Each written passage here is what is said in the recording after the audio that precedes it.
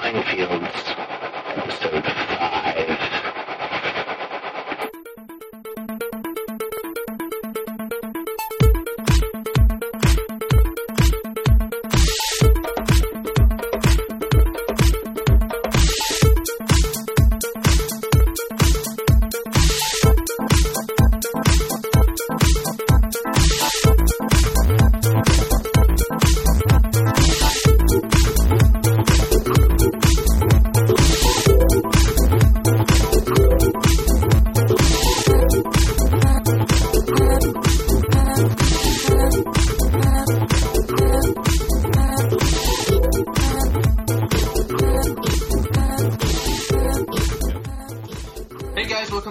My name is Joshua Michael. This is Colin here, bringing you the best in comics and wrestling. Obviously, there are lots of other podcasts about comics, but none about wrestling at the same time, too. We're actually going to jump in a little bit here for wrestling right away because there's a lot of fun things that happen, but actually Colin went to a really cool film festival and he wants to just fill you in a little bit about it. Oh, yeah, totally. I went to the Red Dirt Film Festival here in Stillwater, Oklahoma, off and on this weekend. It's actually happening today. Additionally, this is Sunday, but I went to the kickoff party on Friday and met some nice folks from out of town. They have people came in from London. They had people in from Brooklyn, New York, people in from L.A., everybody with their different types of narratives, short movies, narrative feature-length movies.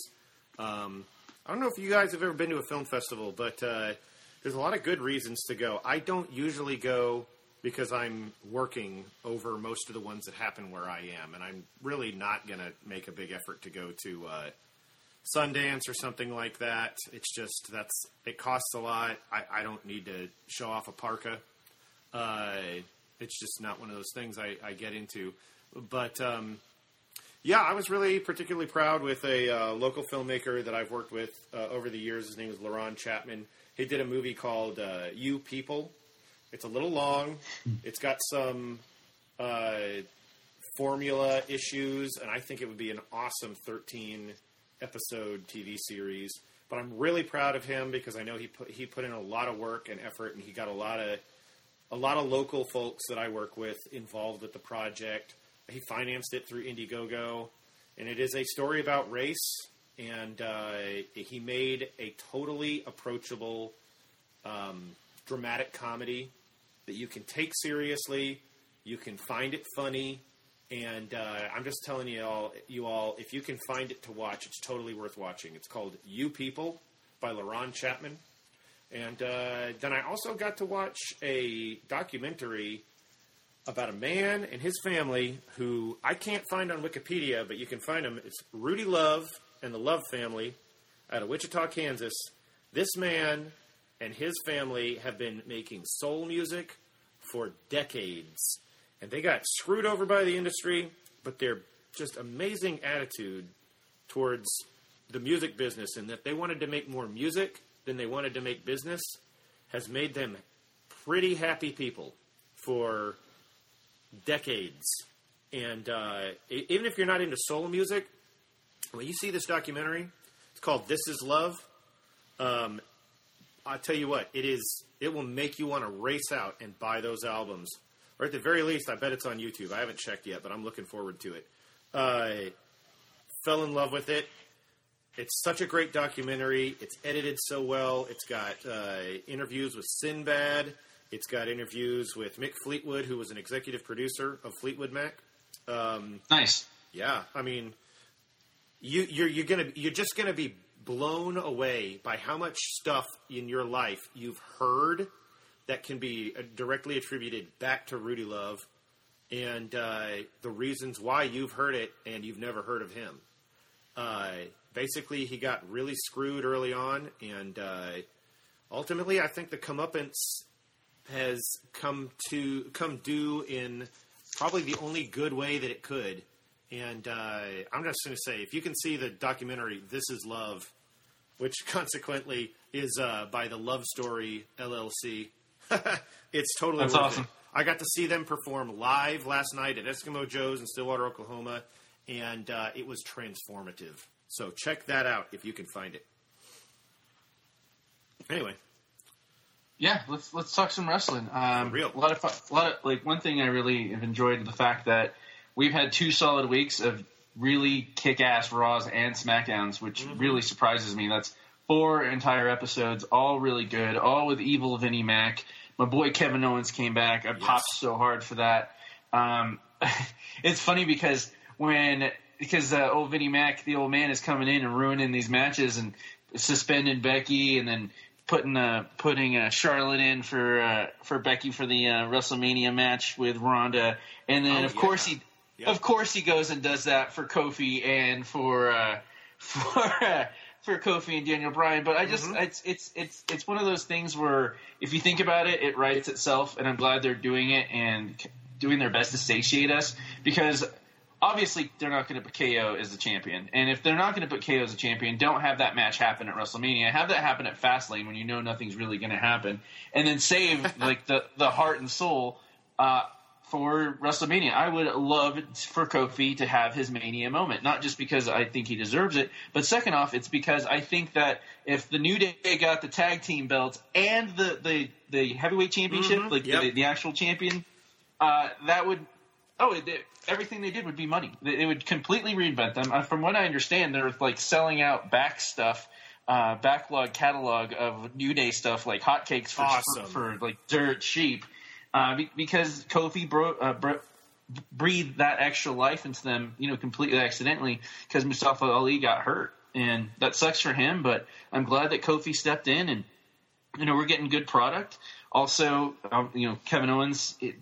I'm not sure if they're going to have him do it all the time, but he finished the match against Daniel Bryan in the tag team match he had at the very end of SmackDown, because it was Kevin Owens, Kofi, and Daniel Bryan, and I keep wanting to say Luke Harper. They shortened his name again. What is his name, dude? You're killing me. Wait, is it the guy from Eric Rowan? Rowan, yeah. And, is he the guy from the Wyatt family?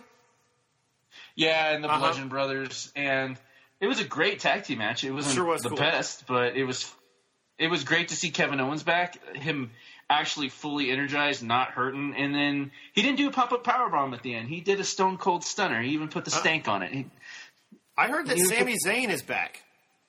No, Sami Zayn is not back. I'm not so sure. I'm going to double-check it, but if he's not back, he wants to be back. And I think if that's the case, they're going to pair them up again. I hope so. I mean, they're best friends in the first place, but from what I understand, Sammy's surgery, I think he had like dual rotator cuffs hurt, and KO had double knee surgery, but not like where they had to replace the whole everything. The way the arduous comeback is not as bad as dual rotator cuff. I mean, that's terrible. I'm lucky enough never to have to.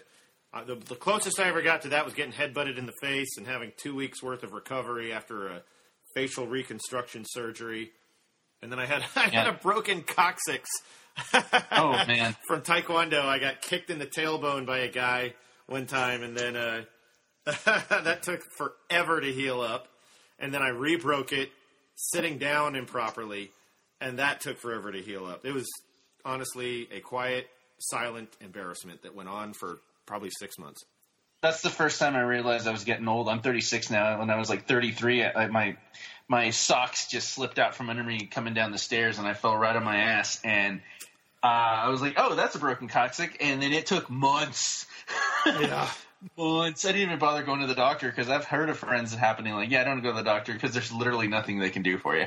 There's an episode. That's right. There's an episode of Next Generation. You're watching Next Generation now. Any of our subscribers are probably aware of our subscriber content. Joshua is watching Next Generation, so we'll do commentary that we can sync up with Netflix. So you can listen to us while you're watching the episode.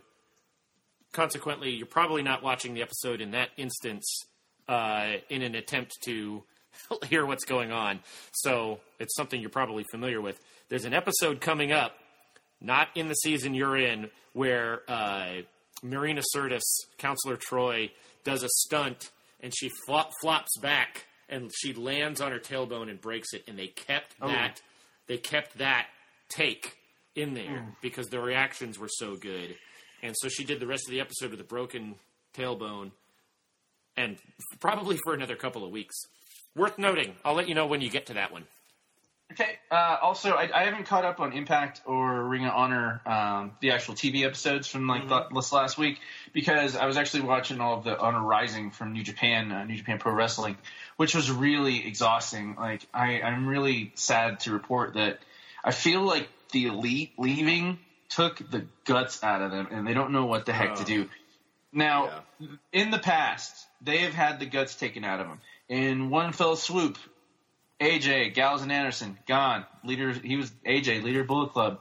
Shinsuke Nakamura left. The IC championship in New Japan is basically his belt. If you guys want to see one of the best matches ever, and you think that the match between AJ Styles and Shinsuke Nakamura at WrestleMania last year was awesome, incorrect. If you had actually seen the IC championship match that they had done like 4 years ago in New Japan Pro, you would have been extremely disappointed. I was bitching about it the entire time we were sitting there, remember? And, and they've always rebuilt. I'm not saying I don't have faith they're going to rebuild. They will rebuild. Gato has all the tools in the world. He's got an amazing system to actually make people love the product within the company, not just for people that are like, smart marks like us. But also, they'll figure it out. I mean, it's not happening right away because when AJ left, actually the actual timeline, when Finn Balor left, they started this awesome precedent where if you're going to leave Bullet Club, you're going to get beat out of the club like an epic ass whooping. It's a gang. And, it's a gang. Finn got Prince Devitt got an epic ass whooping out of the club and immediately replaced by newcomer AJ Styles, who just came over from Ring of Honor and Impact, or TNA actually, from what it was called at the time. And then when AJ left, this new guy who just joined the club called Kenny Omega, which a lot of people didn't know what to think of because he was doing these kind of ha-ha things where he was like wrestling blow-up dolls and 9-year-old girls, but he was still really good.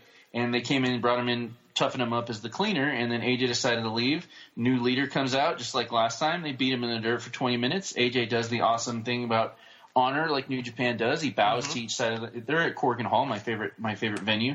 And, they take off. But when the Elite left, there was no one to fill that void the way Kenny was automatically there, ready to take over.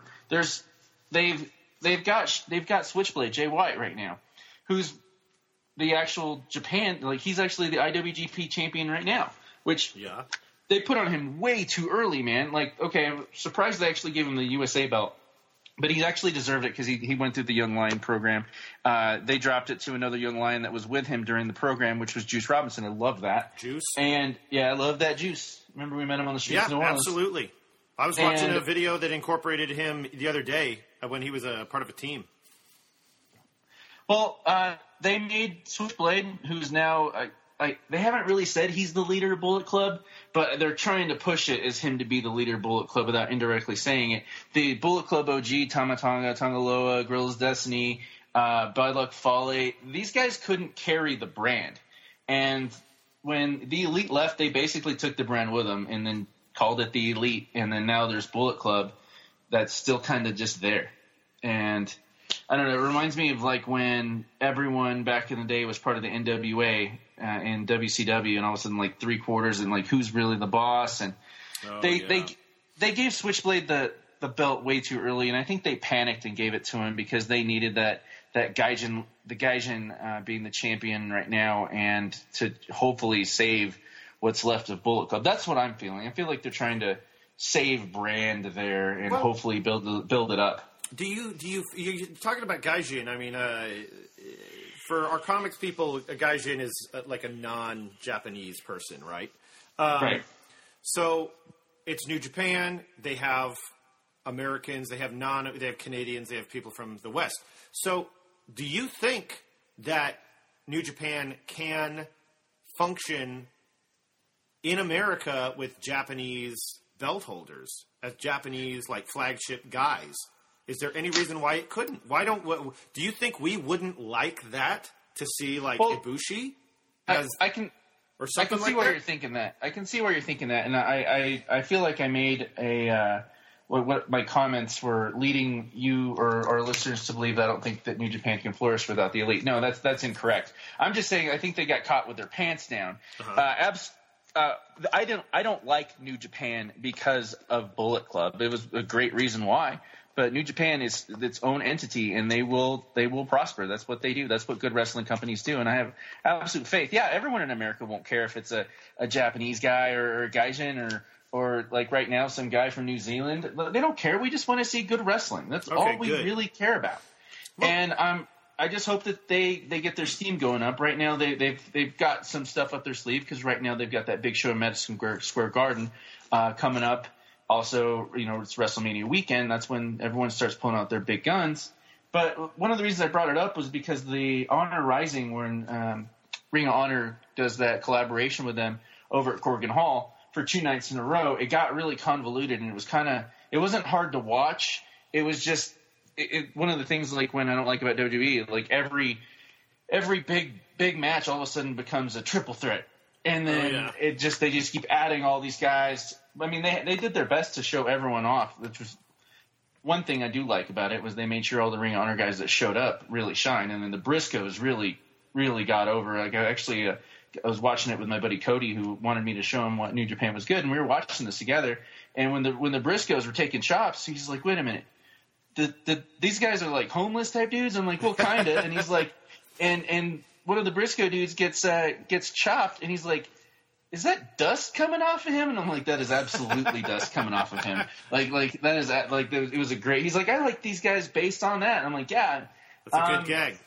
It was a great gimmick. The matches were solid. There's nothing I can complain about it. But at the same time, I feel like the guts got taken out. There's like a little bit of excitement, a little bit of pep that is missing, and they can't figure out what it is. They will figure out what it is.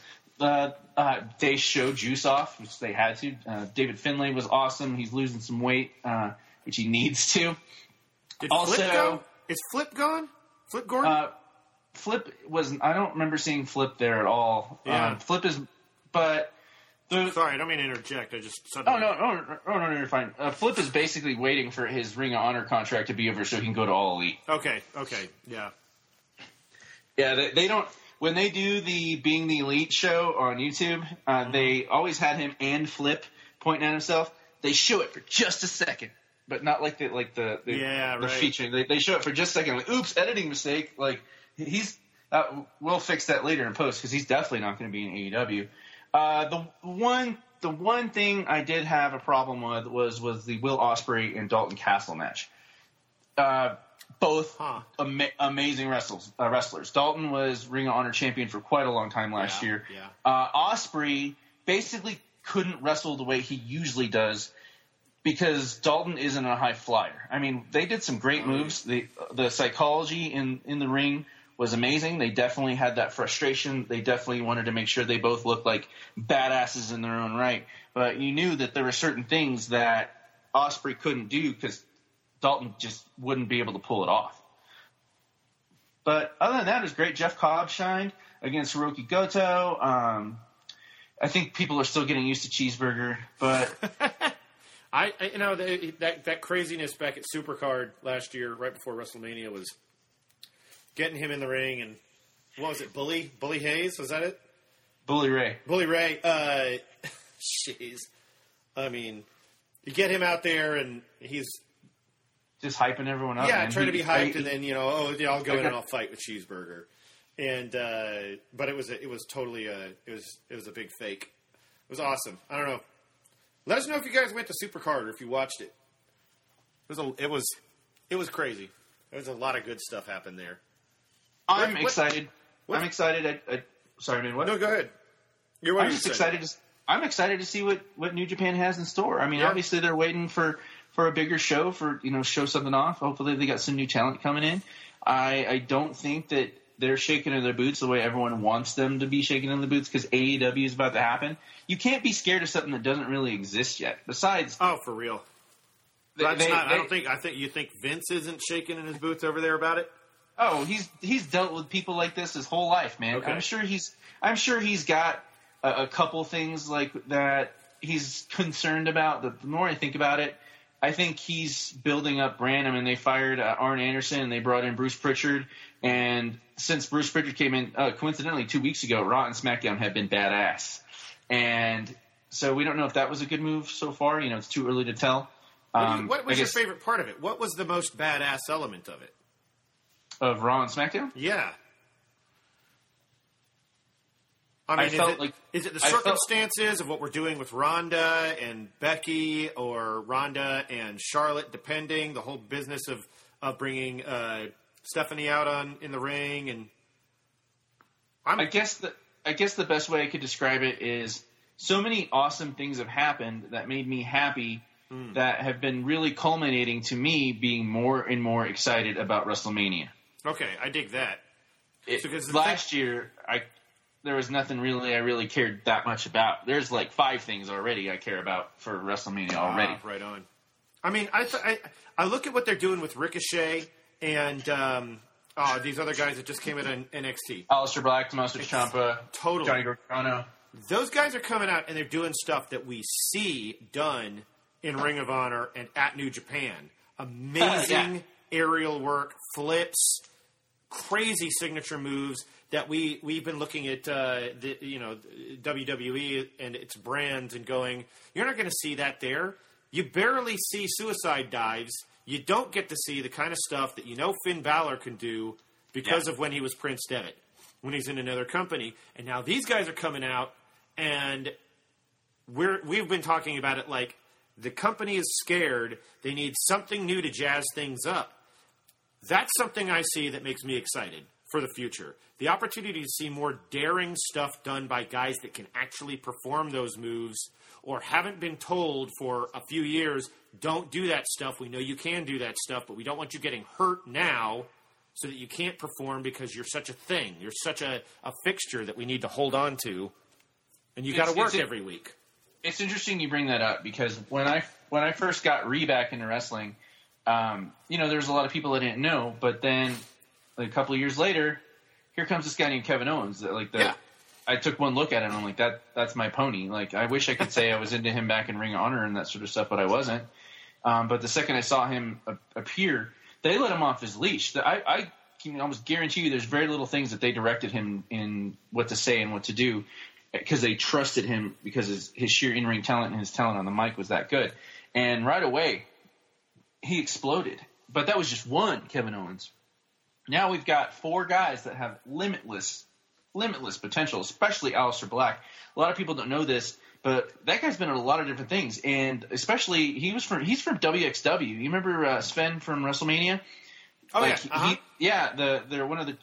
trains in one of their training camps, and those WXW shows are amazing, man. If you can find them, I mean, they're hard to find. You got to go to Vimeo, I think, and then they've got a weird subscription on that, and then you can see their shows. It's a little arduous to find it, but it's way worth it if you can find some old school WXW stuff or current WXW stuff or current progress stuff in the UK. Tell me who Sven is. Oh, Sven. Sven, we met him at WrestleMania in the hostel we were staying at, him and his girlfriend, and we all just hit it off, and we drank for 4 days straight. There was some drinking. Yeah, and him and I, I wanted to learn how to take a bump, and he showed me how to take a bump on the concrete. Granted, I was drunker than hell, but I still took a bump on the concrete. And we still keep up with him. He's a great guy. I really like him. He's always messaging me on Facebook and Instagram. Mm-hmm. And I really want to get him on the podcast as our German expert for German and Euro wrestling. And he's a great guy, but he's worried that he doesn't have enough to say. But all we gotta do is just this is how we push it, dude.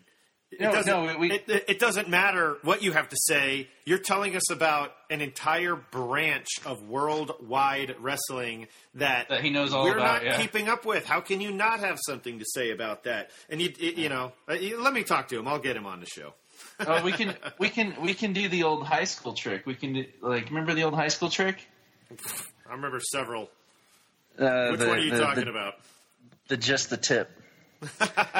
Okay. But that's all I got for wrestling for this week. Just pull up everything from New Japan, Ring of Honor. The shows are free on the app. There's a lot more content if you subscribe. Same thing with New Japan. You got to subscribe to that one. You're not finding those ones for free. I mean, you might find the Okada and Omega trilogy cut down on YouTube, but if you want, it's my favorite $10 a month I spend. I just got to say, I'm super happy to see Roman Reigns being healthy.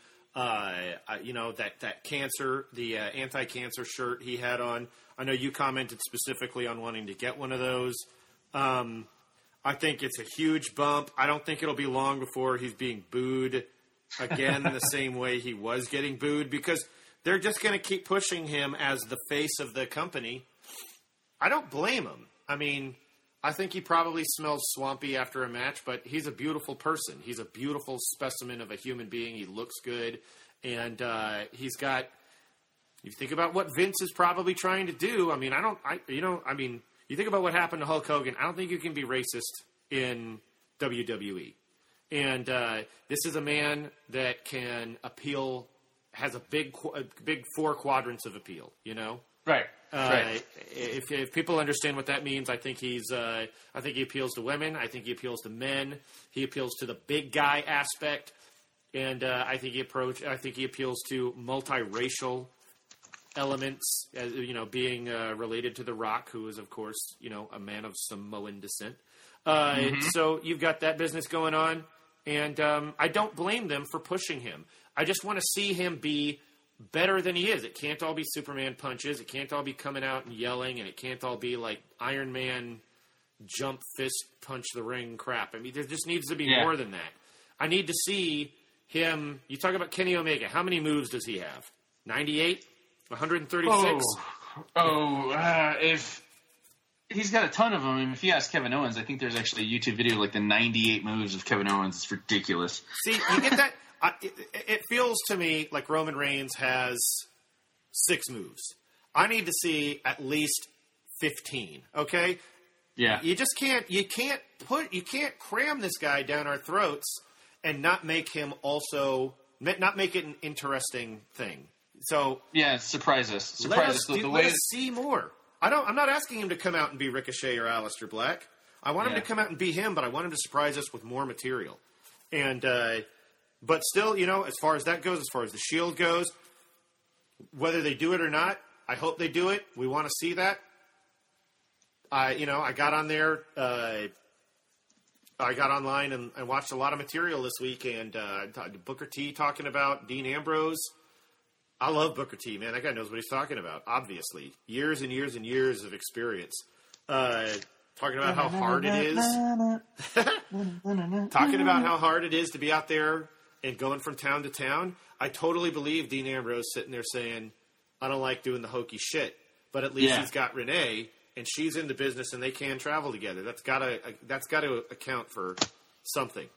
But they pulled her aside. This is bullshit. You think? They pulled her aside the other day because there's rumors going around she was pregnant. And when they pulled her aside, she thought she was getting told that, okay, I'm a girl and I'm not doing a good job at the boys' commentary. No. They were having to defend her that she wasn't pregnant. She is fascinating. Really?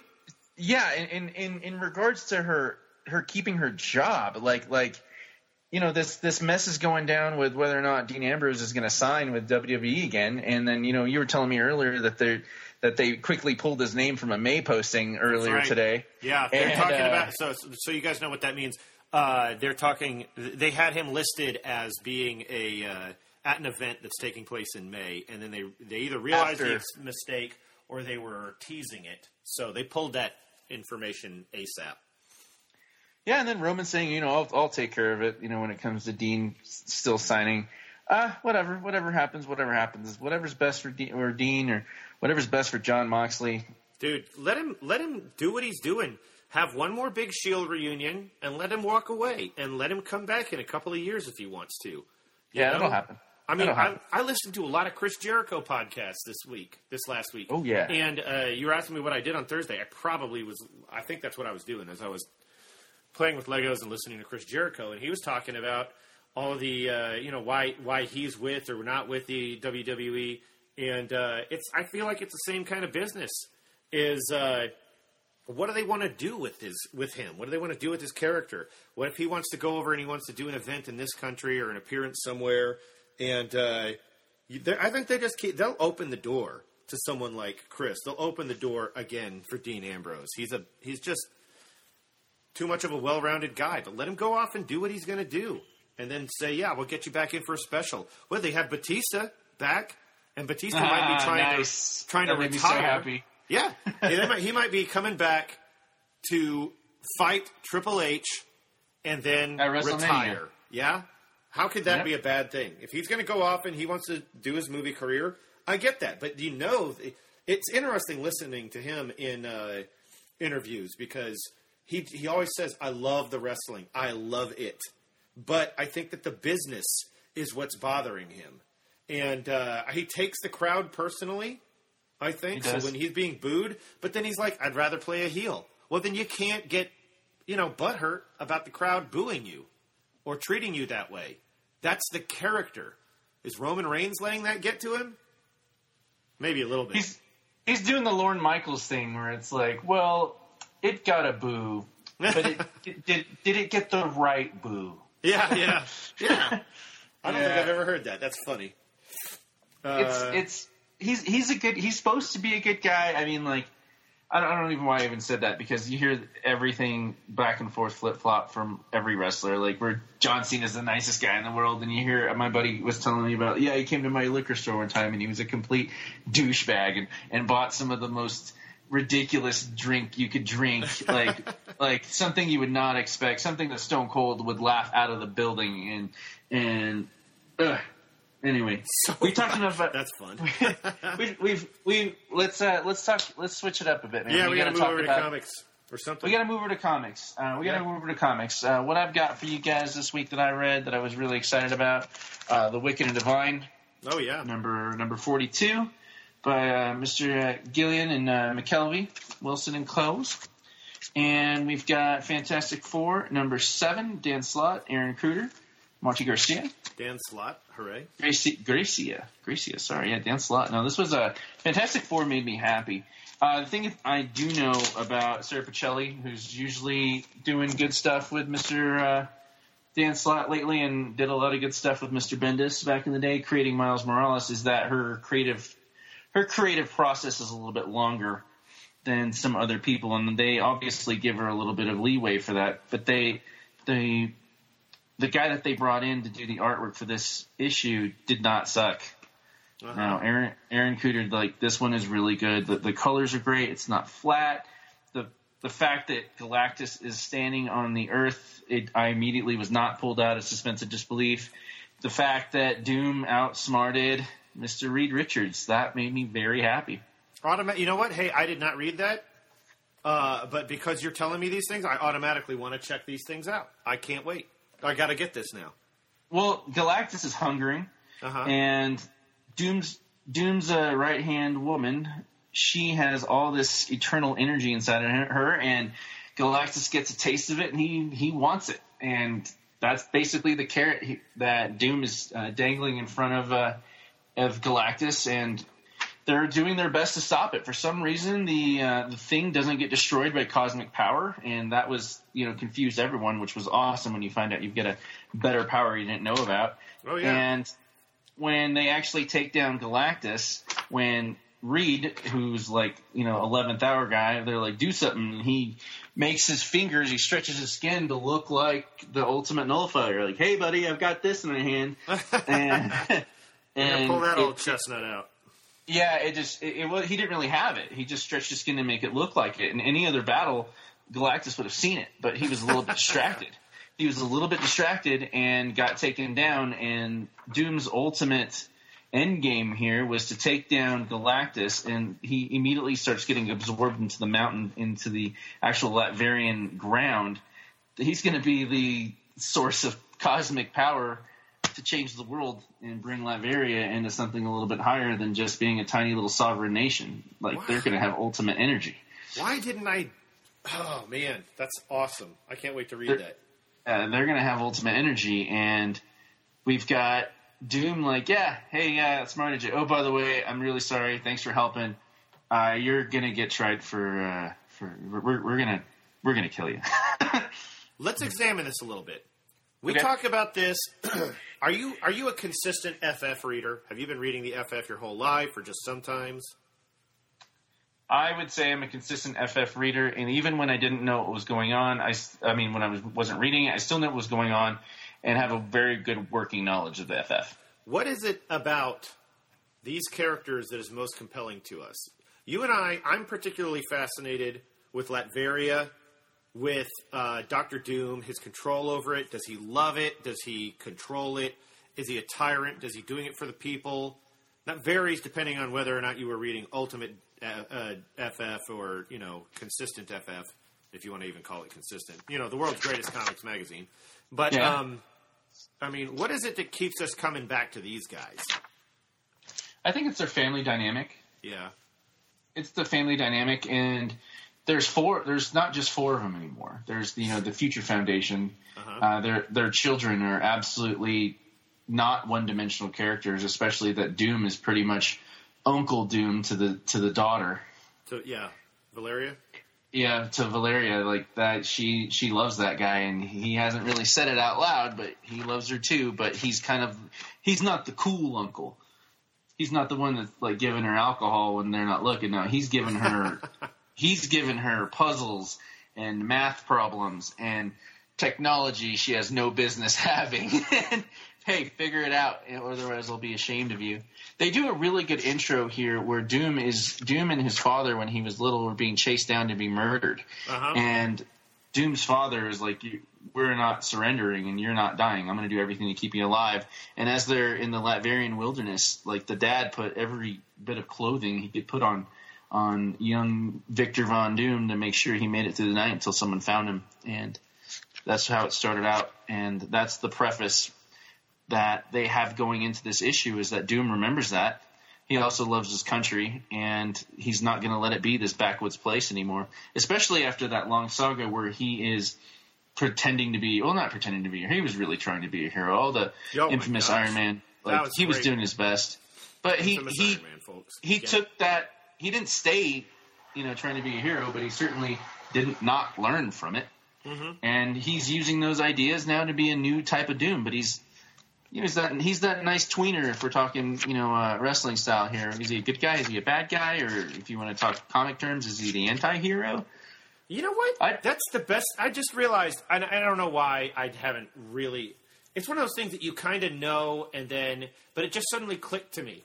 I mean, I got a great ink painting from Jay Lee of the Submariner right here in front of me. And it's an original piece. That's what the FF does. You have guys who are clearly the good guys, the FF.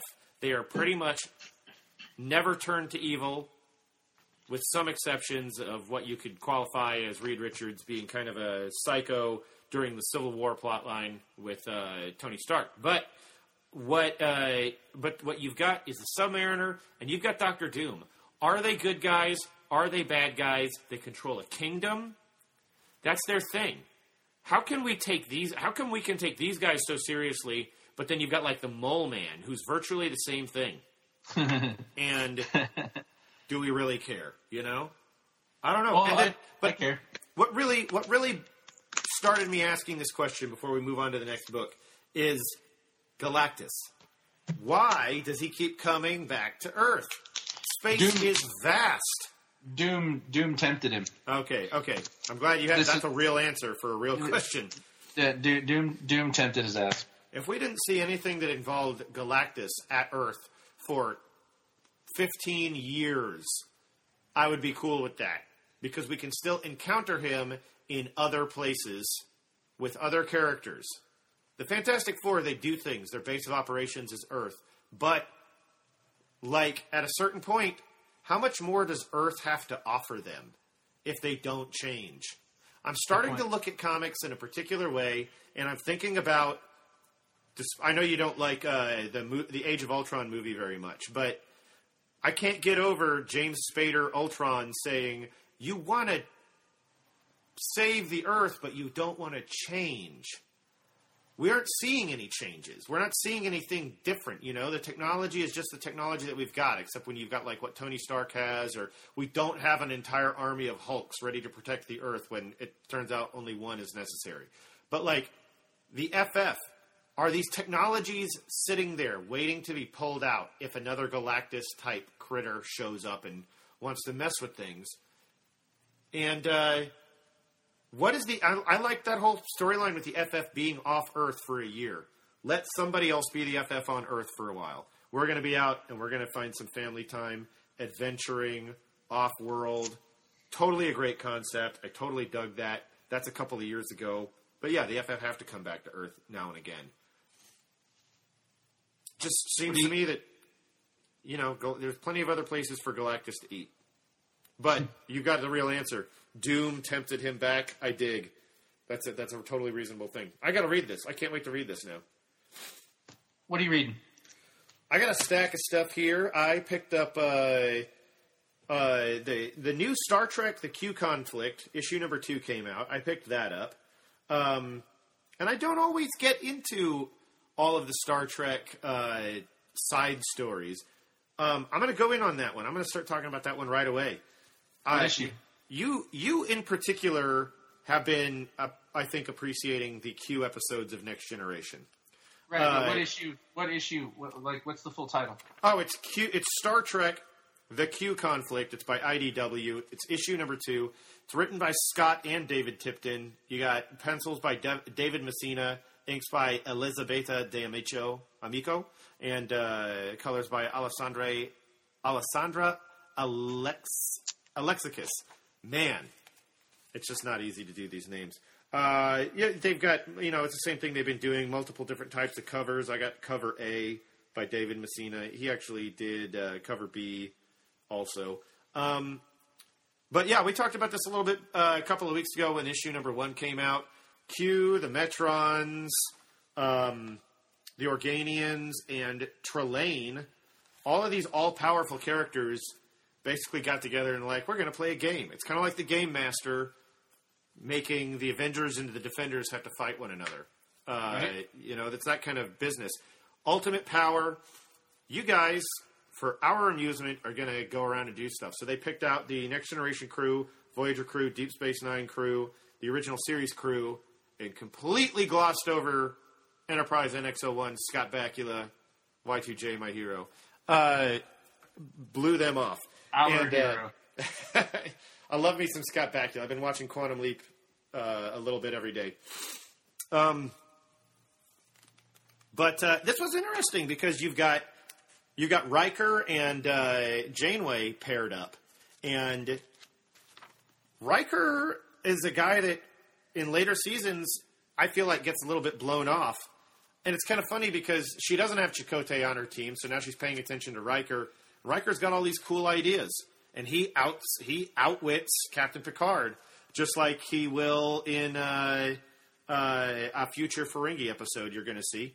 And then what else do we have here? We've got Worf working with Captain Kirk, and it was impressive how quickly Captain Kirk was able to get over the fact that he had a Klingon on his team, mainly because the Klingon was in a Starfleet uniform, and that was heartening to him.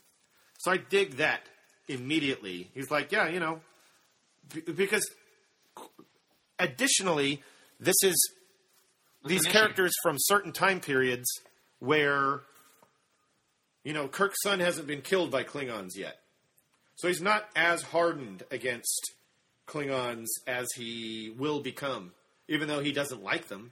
But, he and Worf working together was pretty awesome, especially since Worf had contributions that made sense.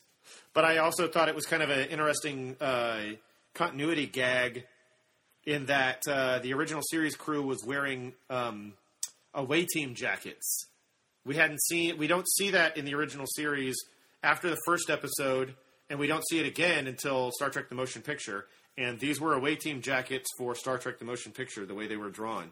So if that was something that Messina wanted to do, or if that was something that Tipton's wanted to do, it was awesome. Sorry, what?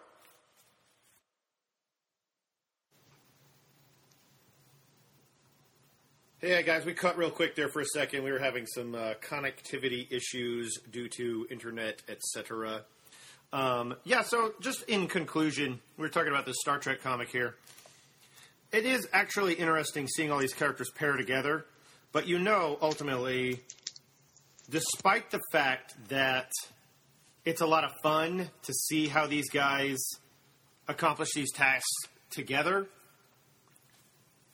to me, it's still a variety of different Starfleet crews, and they're all going to do it in ways that aren't going to hurt each other. They're not going to kill each other. They're in a race to find a way to use the doorways of the Iconian gateways that'll take them all over the place. I don't think you've encountered that yet, Joshua. But I have not. Oh, dude, it's a cool concept. And, I mean, it was such a good deal that they revisited it in Deep Space Nine, and they did an entire book series about it. But these guys are still going to act like Starfleet. If they really wanted to get interesting, they could have taken, like, Commander Kor's Klingon crew and the Enterprise crew and, I don't know, a Romulan crew or a Borg cube. I mean, this is fun and all, but I just wanted to see them raise the stakes. So as interesting and as entertaining as this is, go a little harder next time with characters that we know. You know, there's got to be a Cardassian ship. There's got to be somebody else that they could have pulled from. It might have been the race for the DNA hunt that the Enterprise Next Generation does with the Romulan crew, the Klingon crew, the Cardassian crew later.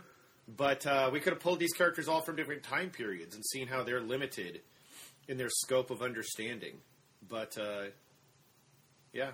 Anyway, yeah, what else do you got? You got another book?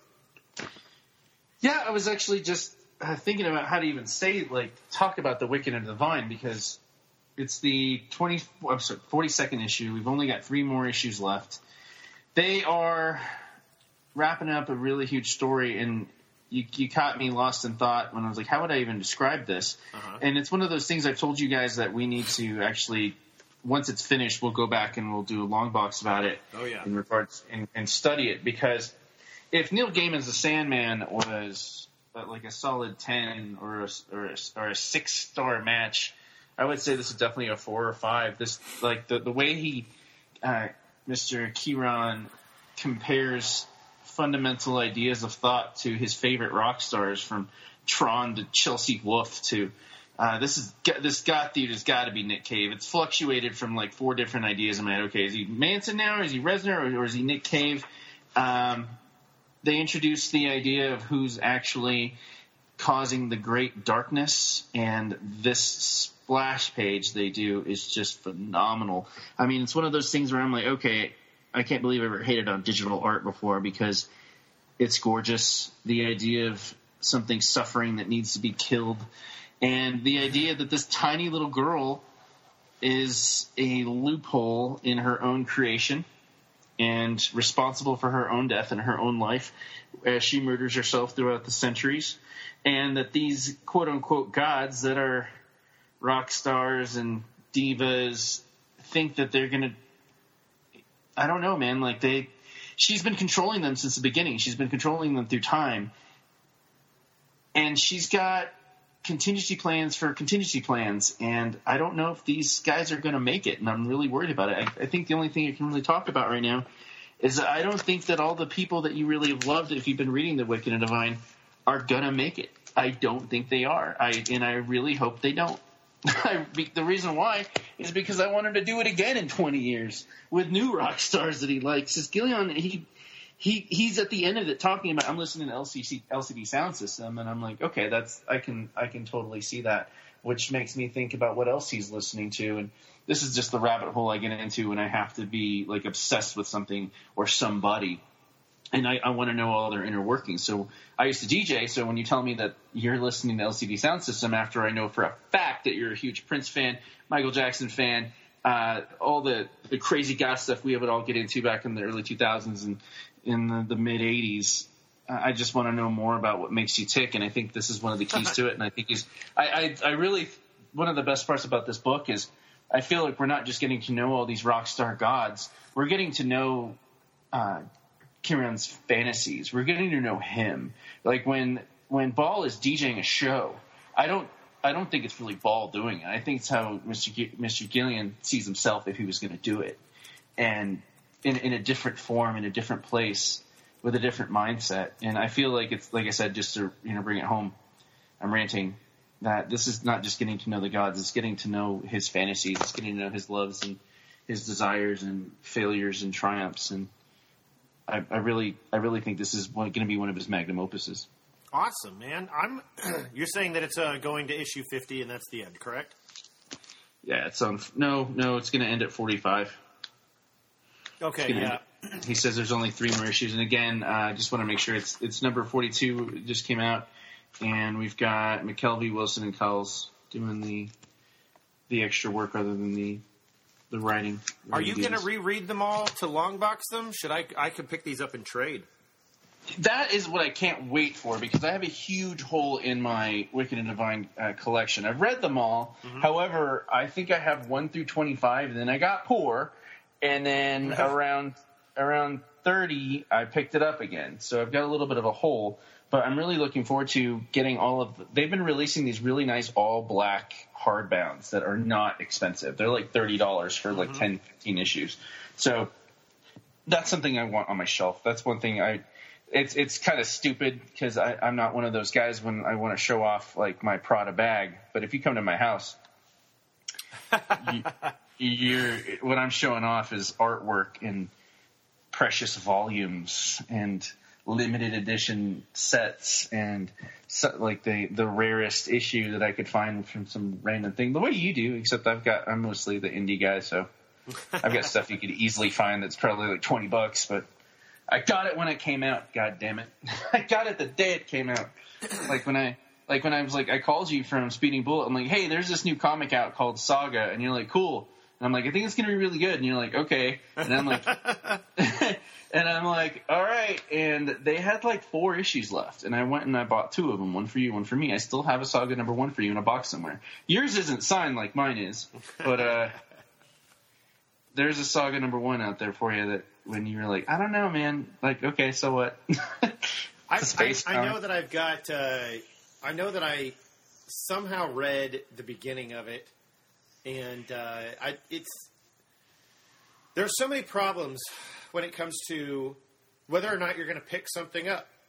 And with my career the way it has been, me trying to read something before I go to bed, not the time to do it. Me trying to read something right when I wake up, when I'm having my coffee, that's when I'm going to retain information. Because throughout the day, it's hard for me to find time to sit down and just read. But if I go to the store and I pick up 4 or 5 books or something like that, then yeah, it's going to get read. And then we're going to talk about it, you know? But for whatever reason, when I was reading that, it just wasn't something that was clicking with me. No, it's fine. I'm just saying that you've got a kid and you've got a big family, and I have no kids, very little personal life. It's pretty much just you and Christina and Stacy and Nicole. And the only person I ever see is like, kids. Well, it doesn't matter. But anyway, I've got the time. That's what I'm saying. I got the time, and I would love to have a kid one day, but I'm going to be a little nervous. I'm like, hey, this great kid, look at him. I made this. And there goes my comics. I don't know, man. It's hard to... Okay, hey, so we'll get into that another time. We'll have a long box about kids.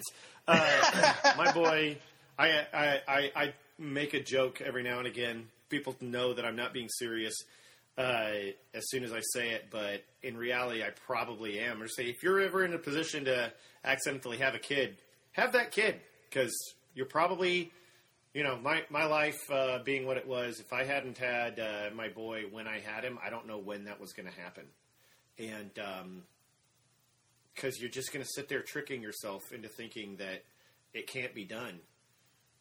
And there's a lot of things in our lives.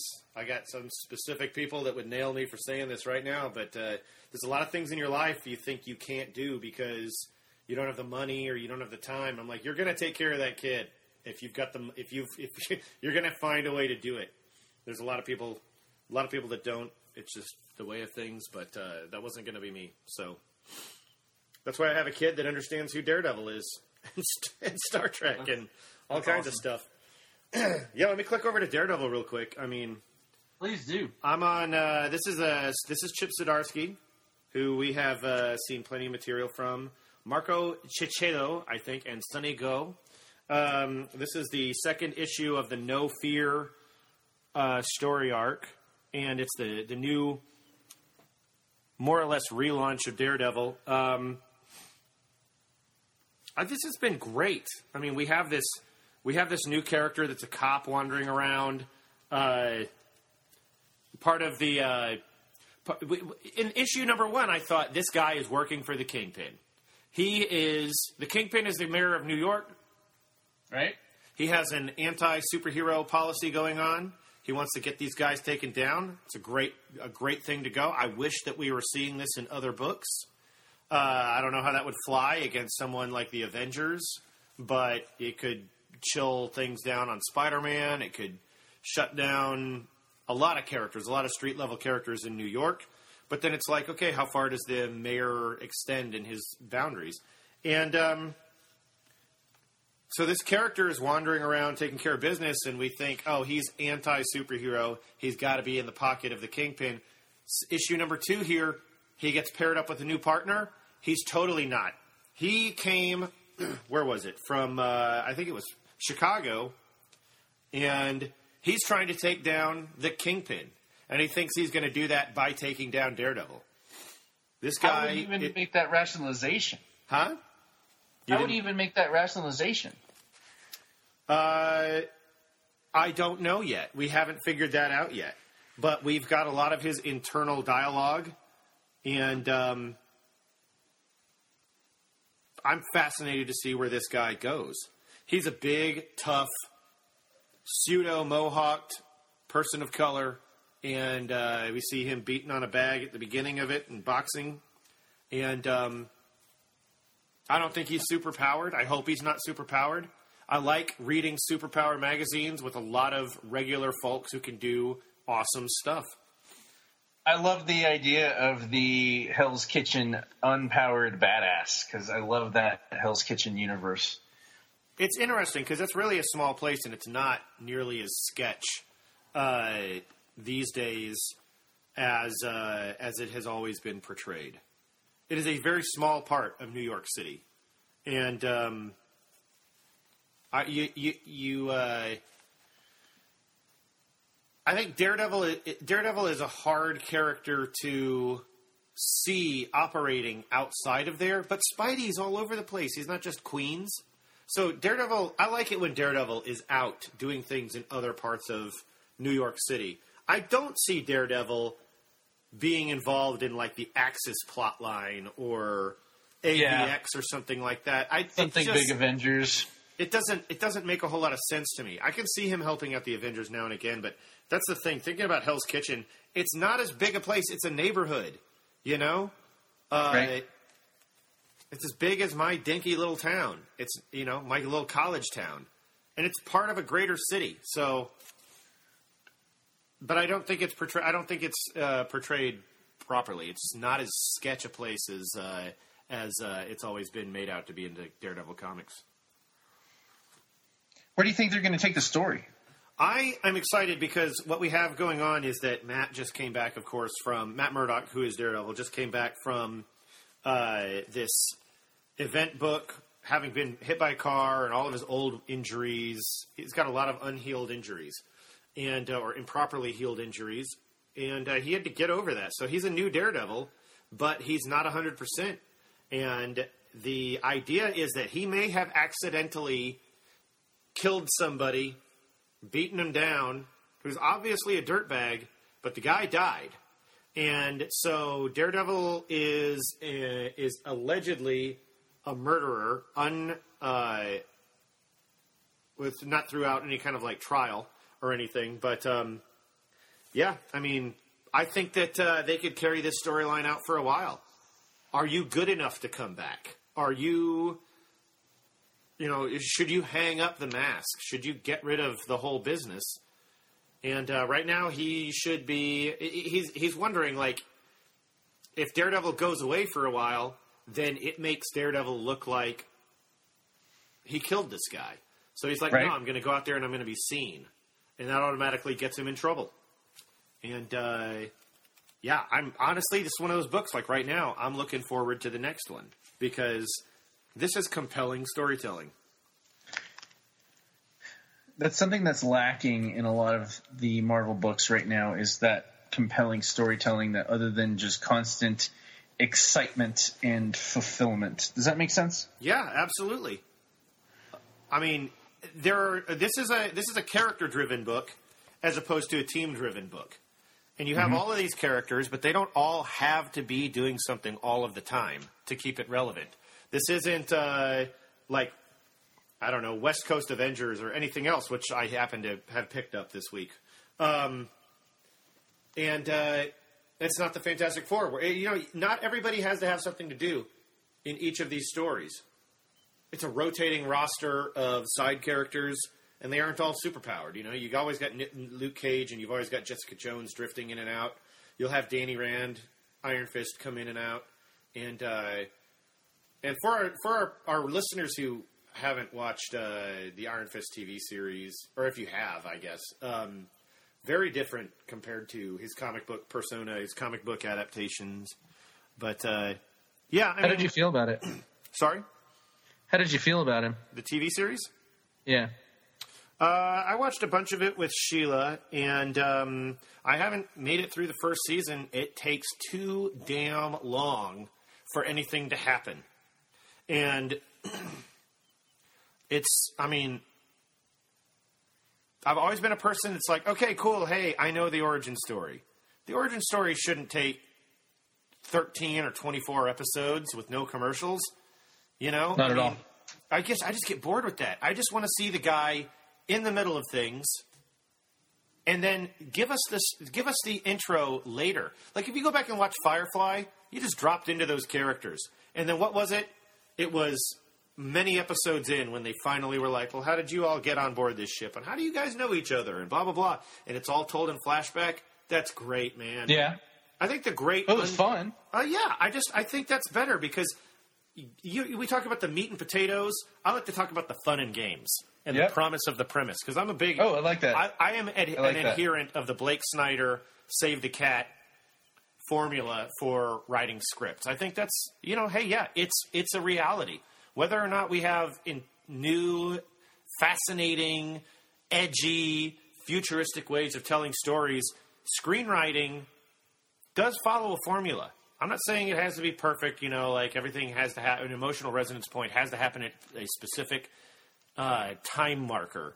But, Agreed. you still need those core elements. The meat and potatoes, I like what he says. He calls it fun and games, and he calls it the promise of the premise. And so when you have this big, long, and I know we digress from Daredevil now, we're talking about Iron Fist and other stuff. No, it's still perfect. That's what we want to talk about. Yeah, man, when you get away from the business of what the character is, and you're stretching out how long it takes for them to realize it, it's uncomfortable. It's frustrating. And I'm dealing with that with something that I'm writing. How many episodes in do you have to get before the guy is realized? And that's so you and me. We've had multiple discussions about stuff that you and I were writing together, where it's like, no, save that for later. Save it down the road. You gotta. This is something you gotta wean in. I think maybe I'm going about it the wrong way sometimes. There are definitely stories where, okay, well, you're following this person's trajectory, but it's got to be a consistent upwards trajectory. If you're going to take your hero in the story, you're going to stick him in a psych ward, and it's going to take forever for him to figure out that his power, he believes in his power, nobody else believes in it. Is he crazy? Does he think he's crazy now? How long does he have to figure that out before something happens, and blah, blah, blah? I don't know. I don't know. That was not the direction to go with it. I want to see Iron Fist in his costume, in his hood, beating down some bad guys, and then we can go back and we can explore those issues. But we need it might be a lot for people to wrap their head around, to have two concurrent storylines going on simultaneously. But if you can pair them up in a way, that's an art, and it can be done. So They're definitely not my favorite. Sorry, not at all. I watched one episode of it. Actually, watched half of one, and I was like, "Yeah, I can't do this." I'm interested in seeing where it goes. I do want to get through it, but it's not going anywhere. I know that's the thing. It's all canceled. I'm like, I've got another season of Star Trek Discovery to watch. I gave up on Agents of S.H.I.E.L.D. a long time ago. You know, I haven't seen it since the beginnings of the Inhumans stuff, and I'm an Inhumans fan. I didn't even watch that movie because it looked terrible. And anyway, yeah, we're way off topic, but well, I want to get back to what you're saying. If you can do two concurrent storylines at the same time, you're doing a good job. Everyone that is doing Age of X-Men, you are not doing a good job. This is boring. This is like, obviously you're thinking you can pull off that whole do Age of Apocalypse and bring back all these cool people that you couldn't invent in the regular Marvel universe. Stop it. Do something else with X-Men. It's like all the recycled stories in WWE. Just stop. All right, we already know what's going to happen. Like, everyone that's working on it, Candy right now. No, you're safe. Everything you're doing is really kick-ass. I love the fact Wolverine's back. They're rebuilding something really good with Scott. They've got a ragtag bunch of misfits to, be the X-Men. Yeah. However, I'm worried that they're going to start something really kick-ass in our regular Marvel universe, and then everything's going to end in Age of X-Men, and they're just going to just show up, and everything that just happened, that storyline, like, hey, yeah, good job for Wildlands, but all the guys we actually wanted, now they're here. Go ahead and scrap anything that you were working on, or any tension you were building, or anything like that. We're going to do something else now. You think War of the Realms is going to do that to him? I don't know, man. I haven't learned that much about War of the Realms. I know that it's going to involve quite a lot of the Marvel Universe. From what I saw, I don't think it involves the X-Men at all, does it? I don't know yet. I mean, I don't see them. You know what? I can find that out real fast. My looking at what that's going to do, it's like, that's what I'm saying about, you've got Guardians of the Galaxy, you've got Thor, you've got Galactus, you've got the FF, you've got all these storylines that can take place off of Earth. And they don't have to have anything to do with us. Just do it. Confine it to its thing. If you can have Wolverine on every team, why can't you have Thor out in the universe doing Thor stuff? And it's all out there. It's a big universe you've created. Explore it, exploit it. It's there. Do you think that the multiple stories they do with like Avengers and everyone in the Avengers and their own universes, do you think that that's a bad thing, that like 10 things are happening at once? Or do you think they're not challenging themselves enough to focus enough to have a really nice coherent Marvel universe the way it was back in the 80s and early 90s? Or do you think it's now where they're constantly scrambling, well, that issue didn't sell well enough, we got to change something, this study says now we got to do this? You think they're on that sort of cusp because the actual physical comic industry is always on the edge of being shut down? I think it pertains. Those are interesting questions. I think it pertains to a conversation I had with Sterling Gates one time. At some point, if you go back and you read like Michael Chabon's, I'm sorry, I've jumped like 3 conversations here. Sterling Gates and I talked over dinner one time several years ago, and we were talking about how the comics industry serves as an advertisement to sell toys. And that it's corroborated by that untold history of Marvel Comics that Jim Shooter shot down that you and I read. Because when you have Marvel Comics teaming up or getting bought or buying into Toy Biz, of course, because you're trying, you've got a $4 book or $1.25 in the 90s or whatever it happened to be. You're trying to get that extra dollar by buying a $3, $4, $7, $10 action figure and getting kids to get their parents' money to do that, or buying a $19, $30, $50, $75, $100 Lego set now that incorporates minifigs and all of that stuff, and then whatever else, go back and watch The Toys That Made Us, the Star Wars episode. This is a Netflix series. If you haven't seen it, it's freaking great. Documentary-style, quirky, fun interviews with the real people who made your favorite toys. So the Kenner episode about Star Wars toys goes in and says it. You've got a movie that's in the theater for however many months, it's not the same thing as having a concurrent cartoon TV series. I'd like to give a shout out then to the Toy Galaxy people, Dan Larson and his guys on YouTube, because they talk about this in every single episode about toys. It's all an avenue to sell toys. So the conversation I was having with Sterling, I was complaining about being an old school comics reader, wanting to say, I want to find a store that has a bunch of back issues because I want to read the old stories. And I want to read something that has a contiguous feeling to it. I want to read Spider-Man 363. I want to read 364. I want to read 365. Not relaunch number 1 from 2008 and then relaunch number 1 from 2000. I don't know. Did I say 2008, 2009? And then not relaunch number 1. I know what you meant. You know what I'm talking about. Folks, readers and listeners, subscribers, anybody, think about what you're buying over and over again. Why is there another Guardians number 1 on the stand right now? Why is there a Daredevil number 2? Why is there I can't say that with some of my stuff. I mean, Star Trek and Fight Club 3. Right, no, I see what you're saying. You may, but I want to make sure back. that we need to look at this from the 360 degrees. Why is there a relaunch? Because your 9-year-old kid who's reading a comic book has a 5-year-old brother that says, oh, that's cool, you're reading Guardians of the Galaxy. And then they say, I want to read Guardians of the Galaxy. But for whatever reason, like the kid's like, I'm not going to let you read my books, or they're all beat up, or he traded them, or he gave them away. I don't know if anybody trades comics anymore, but like they used to. But so then there's a number 1 Guardians of the Galaxy, a launch point for the 5-year-old who was 5 and now he's 7, and he's like, okay, cool, I can pick this up now and I want to read Guardians. There's a new number 1 all of the time because they're trying to give you a launch off point over and over and over again, even in gritty crime books like Daredevil.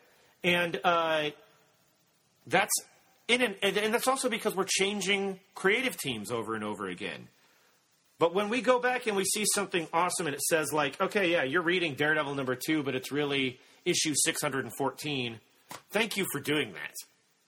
Comic book companies, I appreciate that personally. As an older school fan who reads Bronze and Silver Age books, to feel the contiguous world of this character. Even if it's number 2, it's still issue number 614.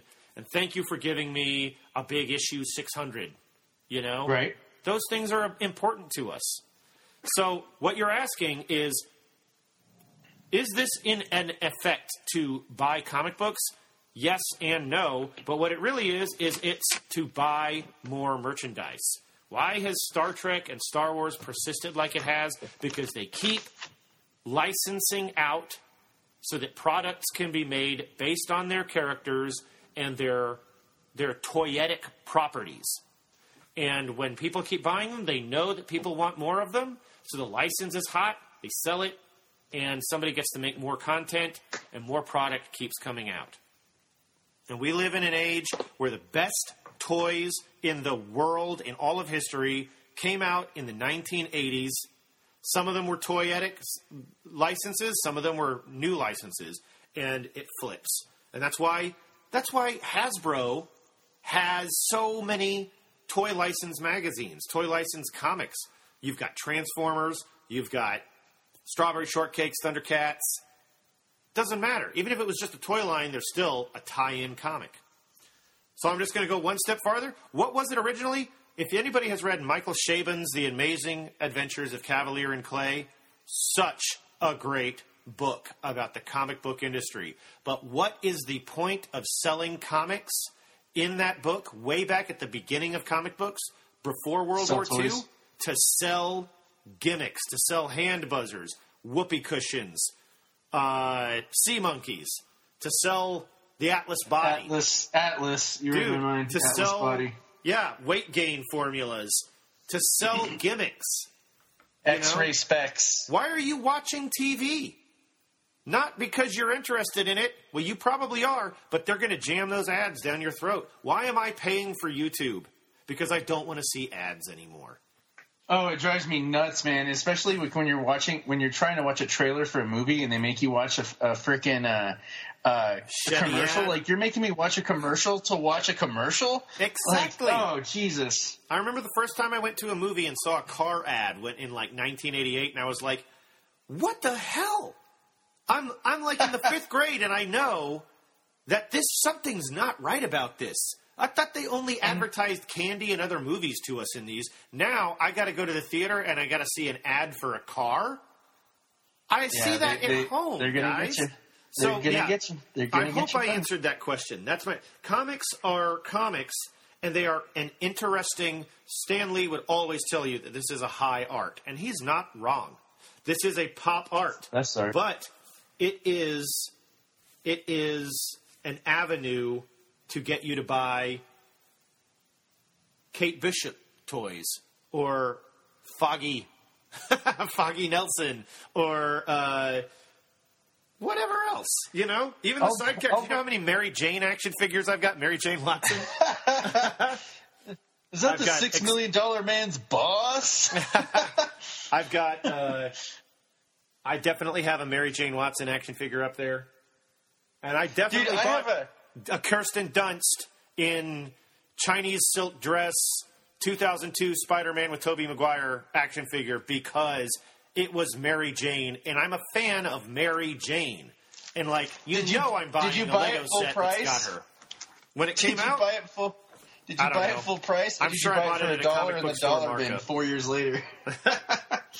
Oh, by the way, folks, if you're interested, I'll be selling. I'm selling stuff on eBay right now, and if you're interested, I will at this point put my Mary Jane Watson action figure on eBay. You let me know if you're interested, and I'll let you know what the link is. Even sign it for you. I'll send you a typewritten letter that I signed. I'm not going to sign an action figure I didn't have anything to do with fabricating. Well, I mean, Stan Lee signs stuff all the time he had literally nothing to do with just because there's a Marvel logo on it. Like, it always really cracks me up when people are trying to sell Deadpool comics signed by Stan Lee. Who the F cares, man?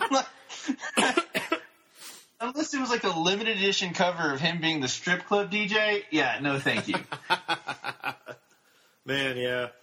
Marvel Boy. I want a Marvel Boy action figure. I don't know if that would be awesome. Yeah, I picked up West Coast Avengers number 7. I'm not reading it, but I saw, Marvel Boy. The Return of Marvel Boy? Hell yeah. I just read Marvel Boy, and I long boxed about it. So anybody who has been listening, I think you probably hit that issue or that episode or whatever, that podcast of us talking about that. And I didn't even know he dated Kate Bishop Hawkeye.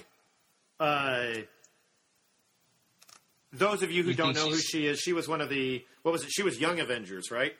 And that's your realm on that one. There was nothing you could have said in that timeline. It could have something that said Young Avengers on it during that time. I was full-fledged into all the Kick-Ass Vertigo stuff that was coming out at that time. Yeah, I dig. Yeah, Kate Bishop is a Hawkeye, like the lady version of Hawkeye, but instead of being like, I don't know, Spider-Woman, like in 70s, or She-Hulk or something, they made her a teenager, part of the Young Avengers. I think it was 2008-ish. Definitely a Bendis joint. And so they had the Young Avengers right about the time of Avengers Disassembled, had an interesting cast of characters that were what you would expect and then twisted a little bit, So like Hulkling was a Skrull. He wasn't actually a gamma-powered super character. He was a Skrull who was like, I can make myself look like that, and I can be. You have Wiccan, who, honestly, still a pretty cool character. He has Asgardian capabilities, so he was the team magician. You had Iron Lad, and then the ultimate reveal was that Iron Lad turned out to be a very, very young Kang, the time-traveling conqueror. And Hawkeye, I went back. I can't recall, dude. I don't know the answer to this. Maybe somebody can set me straight. Please do. Because I've got Google up right here. Yeah, I mean, Kate Bishop is not actually related to Clint Barton Hawkeye. She wanted to be. Right. She is an archer, and she wanted to carry on the legacy because quantifiably, I believe Hawkeye was dead for a moment after Avengers Disassembled due to the Scarlet Witch's whole business. No more mutants? Anyway, but apparently at some point, West Coast Avengers, let's just go into it here. Kelly Thompson. What issue? Number 7. Yep, there we go. West Coast Avengers number 7. I picked this one up, and I know this is not this week's because issue number 8 is out. But I saw it on the stand, and I was like, oh, heck yeah, Marvel Boy. Especially because, dude, look, really, I got suckered into the cover. That's what LA looks like. If you look this up, that's what LA looks like. A sunset blasting out the background. And what I love about the artwork on this cover is that our two characters are backlit. They have a glow around them like you see when people are backlit. I just think that's an excellent lighting effect, even though they're pretty much in full light. They should be a little bit darker, but I'm not dissing because I totally love it. I think this is beautiful. I love the logo as graffiti. And then I get into it, and I'm just because I was like, yeah, what's going on with Marvel Boy? I didn't know he dated Kate Bishop. Now I've got a whole thing I want to go back and figure out. Now I want to read the whole series just to see what the heck is going on.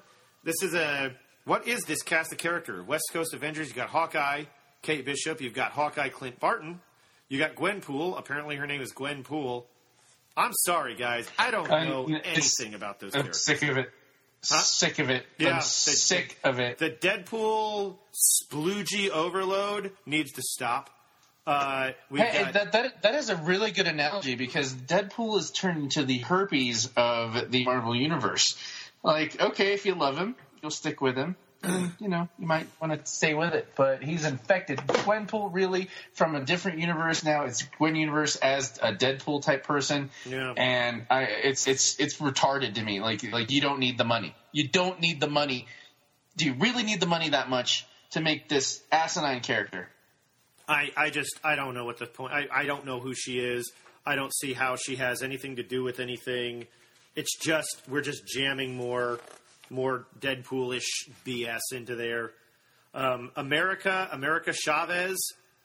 I mean, I don't know what she is either. Kid Omega. Whoop! Quentin Quire. He's in the book. Kid Omega.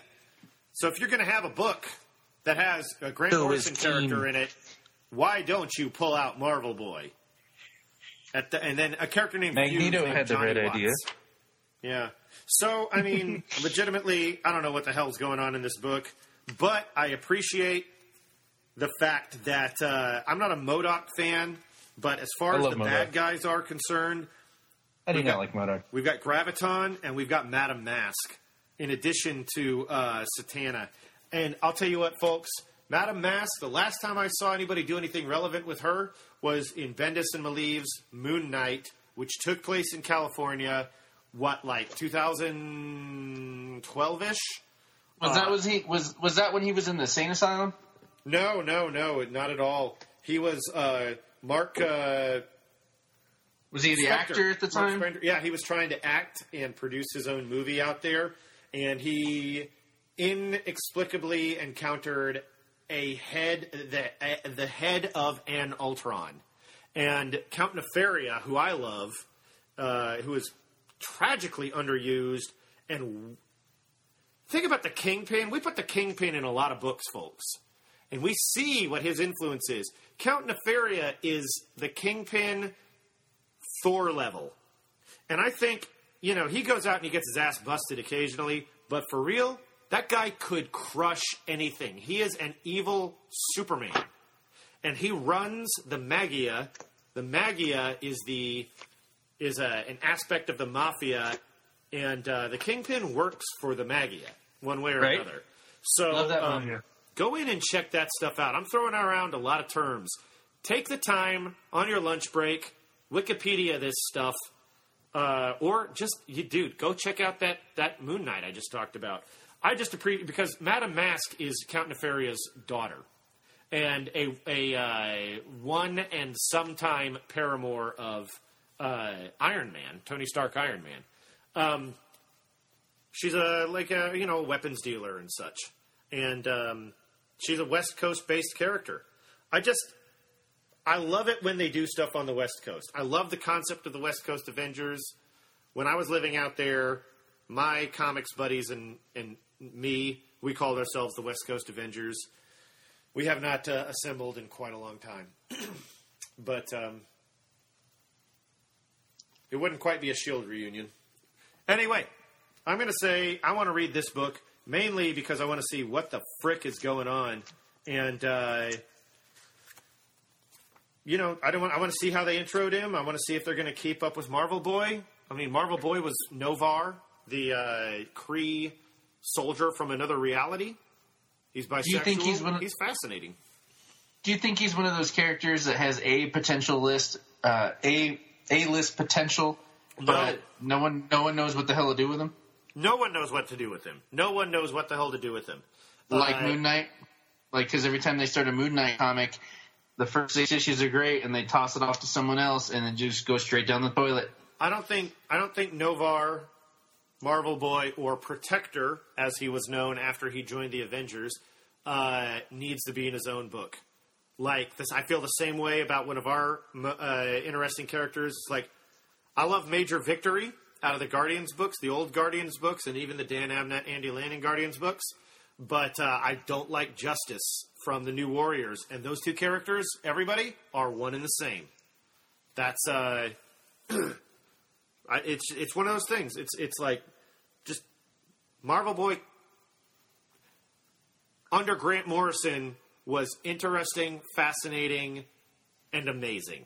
But anybody else, I think he's going to be a watered-down, wishy-washy character that nobody really knows what to do with. But they did get his personality a little bit correct here. Go back, if you're interested in this guy, of course, go in and check out Dark Avengers, because he was part of Norman Osborn's Dark Avengers team. And then also go in and look at... what's the other thing he was in? I lost it. I'll come back to it, guys. Sorry about that. I hate it when that happens. It escaped from your head? Yeah. Oh, I'm sorry, yeah. The Illuminati. The Illuminati is like a touchstone. You don't need it to know what's going on everywhere, but it's like the Rosetta Stone, and it came out so much later. You don't need it, but once you've read it, you're like, oh my gosh, this really fills in some fascinating gaps. If you go to your comic book store, go to your local. I'd tell you to get online. You're going to find it online, but go buy it from somebody that's going to help out. You're already buying something from somebody. You might as well look for it at your local. Please do that. The Illuminati in trade paperback or in hardback, focusing on the most powerful superheroes: Professor X, Tony Stark, Namor the Submariner, Doctor Strange, Reed Richards, Black Bolt of the Inhumans, or Blackagar Boltagon, if you're in the know. And they go. They assemble to deal with incalculable threats, and then they break up and they go on their separate ways and back to their own lives. And in one issue, they're like, "We need to talk about this guy Novar. He's imprisoned." And we need to see if we can change his mind about how he's conducting himself, because he is outrageously powerful and he can wreck a lot of stuff. So if you haven't read The Illuminati, go and check that book out. It's just something else. What is it, 6 issues, 7 issues, something like that? I have no idea, man. That is all your expertise there. Oh, come on, man. I have pitched this book over and over to you. I got a copy of it right here, but my headphones won't let me reach over to it. Anyway, folks, check that out. We digress way, way, way off the topic. What else have you got to tell us about today, sir? We have to get to Fight Club 3, but I know you have more material. We have to get to Fight Club 3, absolutely. I can glance. Well, Superior Spider-Man is going somewhere. Obviously, it's number 3. Written by a Christos Gage, drawn by Mr. Mike Hawthorne. Inker is Wade von Grabruger, colorist Jordi Belair, letterer VCs Clayton Cowles, cover artist Mr. Travis Charest. Okay, this book has potential. I don't have much to say about it. It's got potential. He's on the West Coast. he is battling Terrax. He encountered a little bit of cosmic energy that he could probably utilize.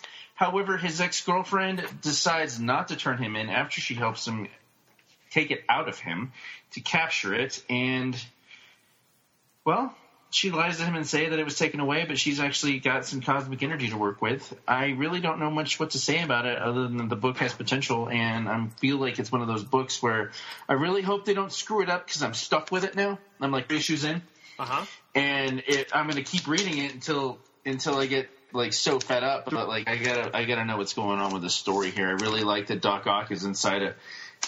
The idea that the old nerd that used to get beat up all the time and has a real big chip on her shoulder no longer has that chip, wants to do good, has been busted being a good guy or bad guy pretending to be a good guy and still trying anyway. He still retains the knowledge of Parker, and someone knows who he is, and it's not like where Mary Jane find out who Spider-Man is and wants to help him out. No, his ex knows who she is, and she wants him gone. And she still can't help but help him out. So there's that. That's all I have about that particular issue. All right. I'm just more concerned that they're gonna shit the bed on this one, and I'm gonna end up looking at all these comics that I feel like I couldn't give away. Yeah, it's kind of a weird tightrope we walk here. If we're sitting here and we're telling everybody something is awesome, are we ever going to offload those books? And if we are telling people that we weren't into it, we will want to offload it, but to whom? I don't know. Trade it in. You know, there's a lot of comic book stores that will take your trade-ins. I guess we got vintage stock around here, too. We don't have a vintage stock here in the Springs, man. I wish we did. Yeah. We just have all this cool Colorado stuff that you can't get in Oklahoma. Yeah, it's that Swedish stuff. You probably wouldn't like it. All right, let's talk about Fight Club 3 because I'm really concerned about this comic book. By the way, I feel way better about it now.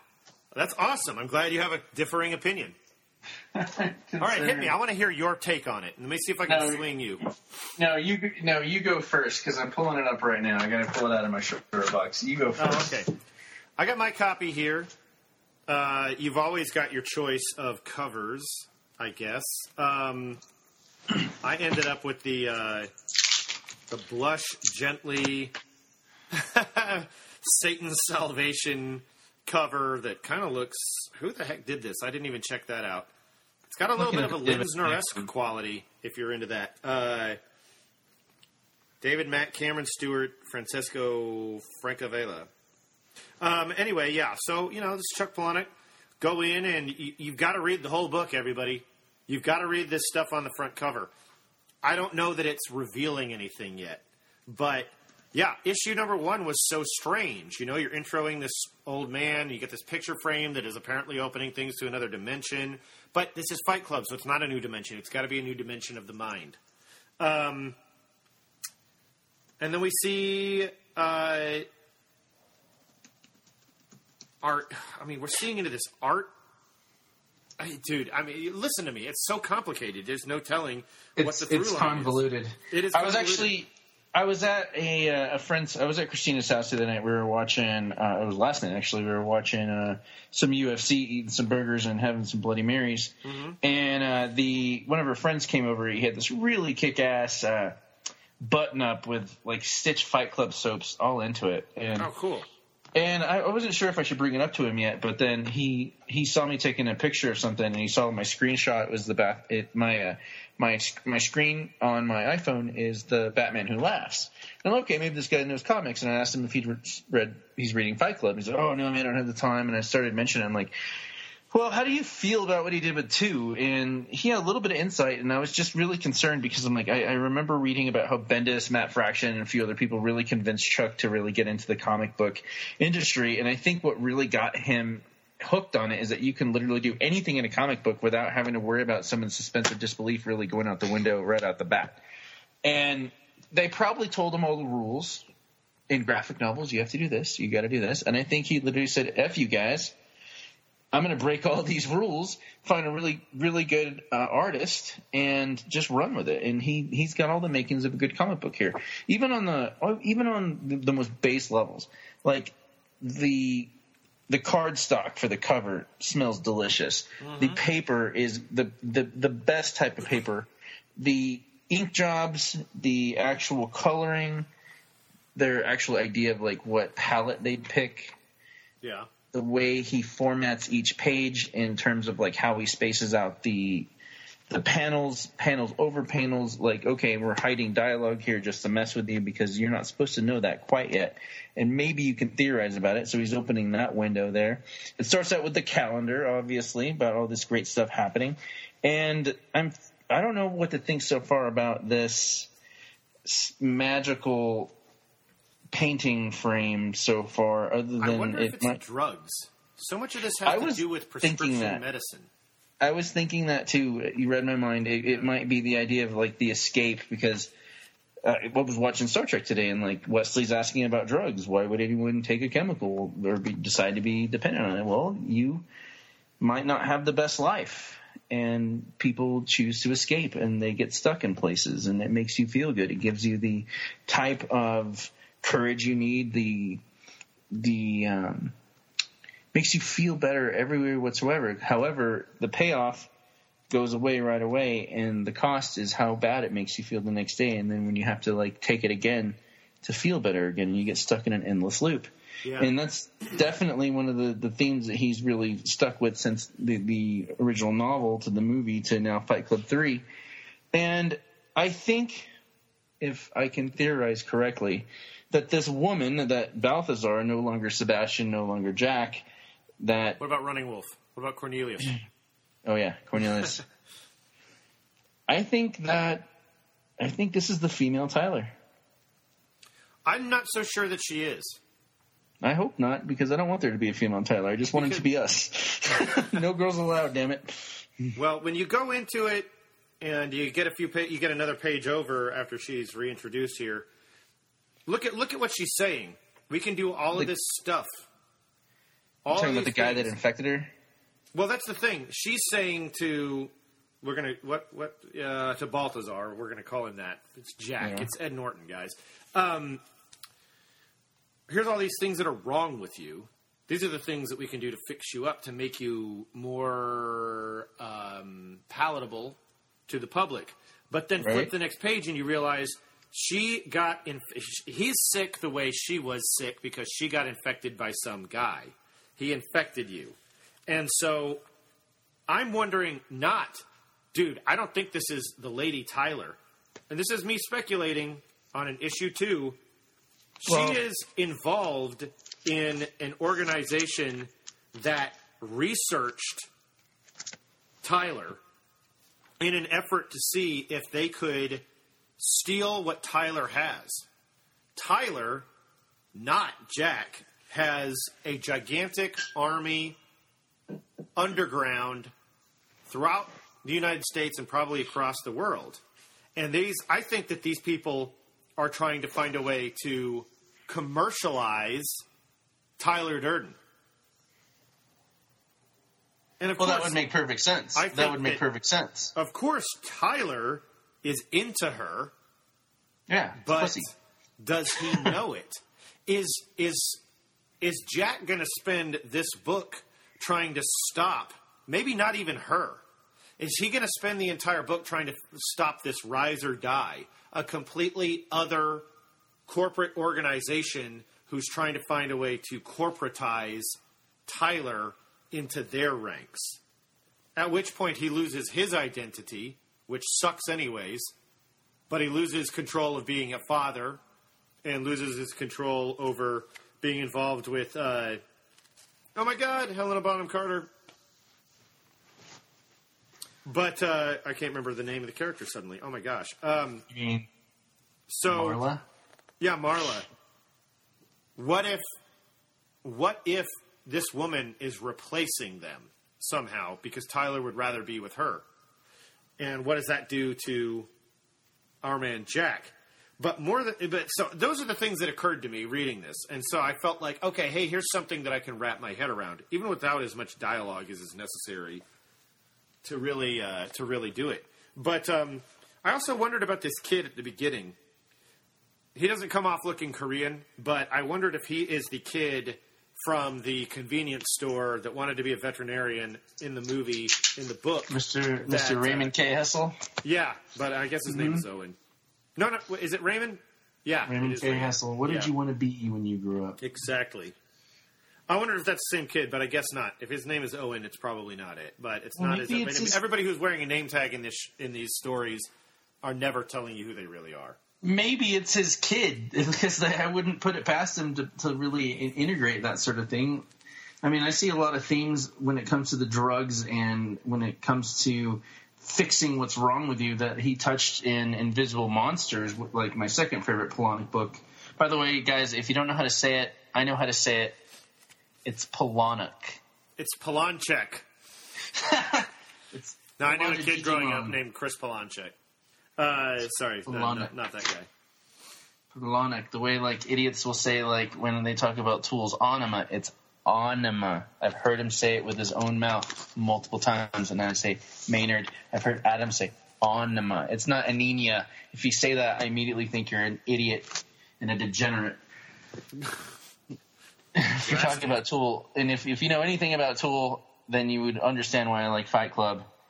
And when you say the word the wrong way, and I can't say word the right way, ironic. Well, anyway, it's got potential. I really think that Chuck has a really good idea here, and I really hope your theory comes true, because that would make a lot of sense, especially considering from what I assume. I don't know the man personally. I've watched a lot of videos when he does writer workshops. When he does interviews about what's important to him, I can see what you're saying is being something important to him enough to put that into Fight Club the 3. Oh, by the way, when you hear someone that is like a super hardcore Fight Club fan freak out when you tell them there's a 2 in the 3, it's amazing.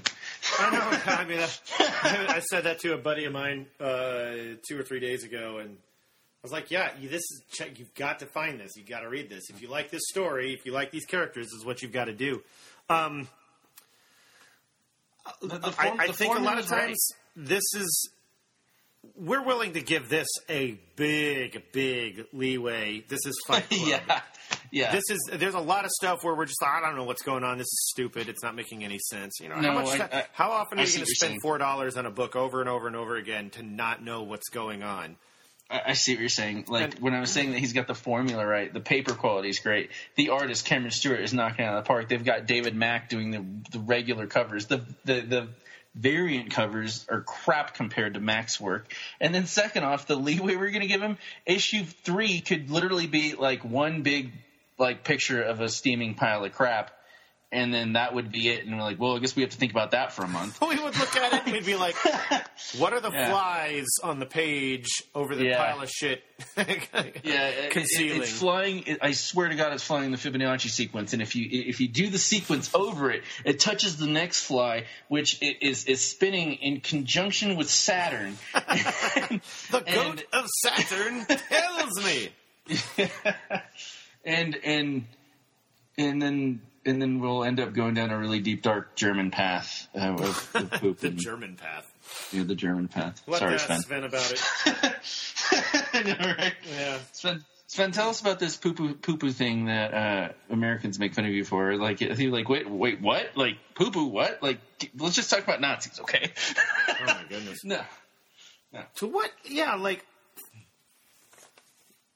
I don't think this guy is the grown-up kid. But I'm interested on the first page. They're talking about telesthesia. I like that word. That is a great word. But I'm not sure that the calendars reveal much to us. I don't know. But it's Fight Club. We're gonna put a lot of effort into it. And what do you guys think? Please let us know. Get a hold of us however you can. Go through the website, go through the Facebook, go through all of the different media platforms. That's all I got for this week. Your man. guesses are as good as ours. Yeah, we want to know. Like, send us questions. We'll open up the board as soon as I figure out how to work this website a little bit better. Like, I'm doing my best, guys. I'm still like, this has been all still growing pains, and we're having a lot of fun making this organically work. But that's all I have for this week. I do know that I have an announcement of someone that we're going to be interviewing very soon that I'll announce after I talk to you about it. Right on. Okay. Because I got confirmation while we were actually talking today. Yeah, so we've got that working up there. We'll make sure we've got a little bit more steady issues coming along. And for some reason, if you're listening to this on Apple, I don't know how you're doing it, because for some reason I can't figure out. It'll show up on Apple, but it won't let you listen to it. But everything's perfect on the website. I got to figure this out. That's like my main goal for this week, so we'll get that taken care of. Man, and make sure that Mr. Colin knows how to blog on it, because he needs to be shown. I know he's got some blog ideas. He's got a lot of blog ideas. We do know we're going to be doing a really big piece on Machine Man coming up, and we can't wait to. General. Oh well, we can't wait to talk about that. And Colin, if you don't have anything else, I don't have anything else. Yeah, this is it right now. Let's shut it down. You guys look for more subscriber content. I'm sure we'll get a wild hair. I hate that phrase. And put some more subscriber content on this week. And you guys have a great one. We'll check in with you all again really, really soon. Yeah. See you next Friday, guys. Over now.